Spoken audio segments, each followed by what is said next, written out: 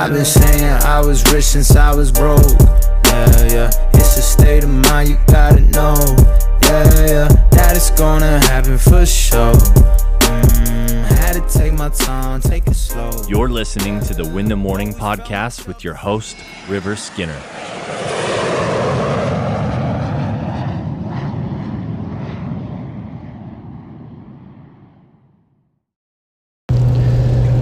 Hello, and welcome to the Valor Morning Podcast. Today's topic is this: selling 9 solar loans in a day. So yesterday was a really big day for me. The most I've ever sold solar in a day was 3. And the most I ever sold in a week was, it still is 9 technically. But I had a goal to go and sell 10 double-digit solar one day. I wanted to do it. And yesterday I went out and I sold 9. Well, I fell one short of my goal, but I still leave feeling really proud. But this is probably the biggest thing I learned, and this will be, we could rely it to really any places of life, but looking back on yesterday, like the things that I learned, really the difference of why I was able to succeed, in my opinion, yesterday was because I was willing to ask for things that I normally wouldn't do. I was more committed to getting the results than I ever had been before. Like in the morning, I had a customer text me and said, "Don't come by." And then I went to the house, I knocked on the door, and I called them, and then they opened the door and I got in the house. Another homeowner, I went to their house, we had a 10 p.m. appointment. She was out partying, and I asked her, said, "Hey, listen, I'm going to be around all night. This is important for me. I'm going to come back when you get back from partying." "When do you get back?" "Oh, I'm going to be home around midnight." "Perfect, I'll come by at midnight." Came by at midnight. I sold the one at 1 a.m.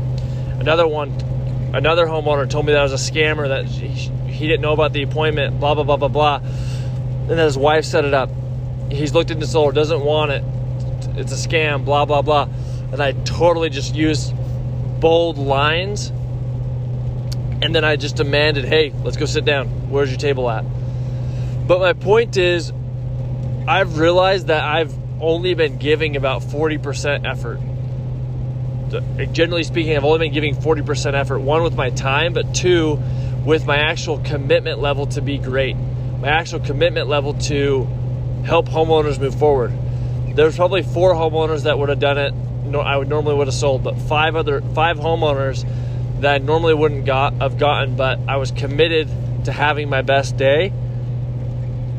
And so I got different results because my energy was like, "No, we're doing this. We're absolutely doing this. Sales is easy. Like, I've already sold 4. The next 5 are easy. I just need to get in front of homeowners." That just makes sense. And so my question for you is are you giving 100% effort? Are you fully committed to getting the result that you want? Are you willing to ask bold questions? Are you willing to go above and beyond what your normal day would look like in order to get the result that you want? Because when you set an intention and you have the commitment to follow through, that's when you start doing things that you've never thought were possible. I never thought that was possible for me, but when I said, and I still haven't sold 10 in a day, that's the goal. But for me, I realized that I'm a lot better at what I do than I may have thought. My self-belief was raised. The standard for myself was raised. And so I'd invite you to go and find things that you want to raise your standard, set an intention, and be 100% committed to that result. I appreciate you guys tuning in. Be positive and confident in all that you do. Peace and love. Bye-bye. I've been saying I was rich since I was broke. Yeah, yeah, it's a state of mind, you gotta know. Yeah, yeah, that it's gonna happen for sure. Had to take my time, take it slow.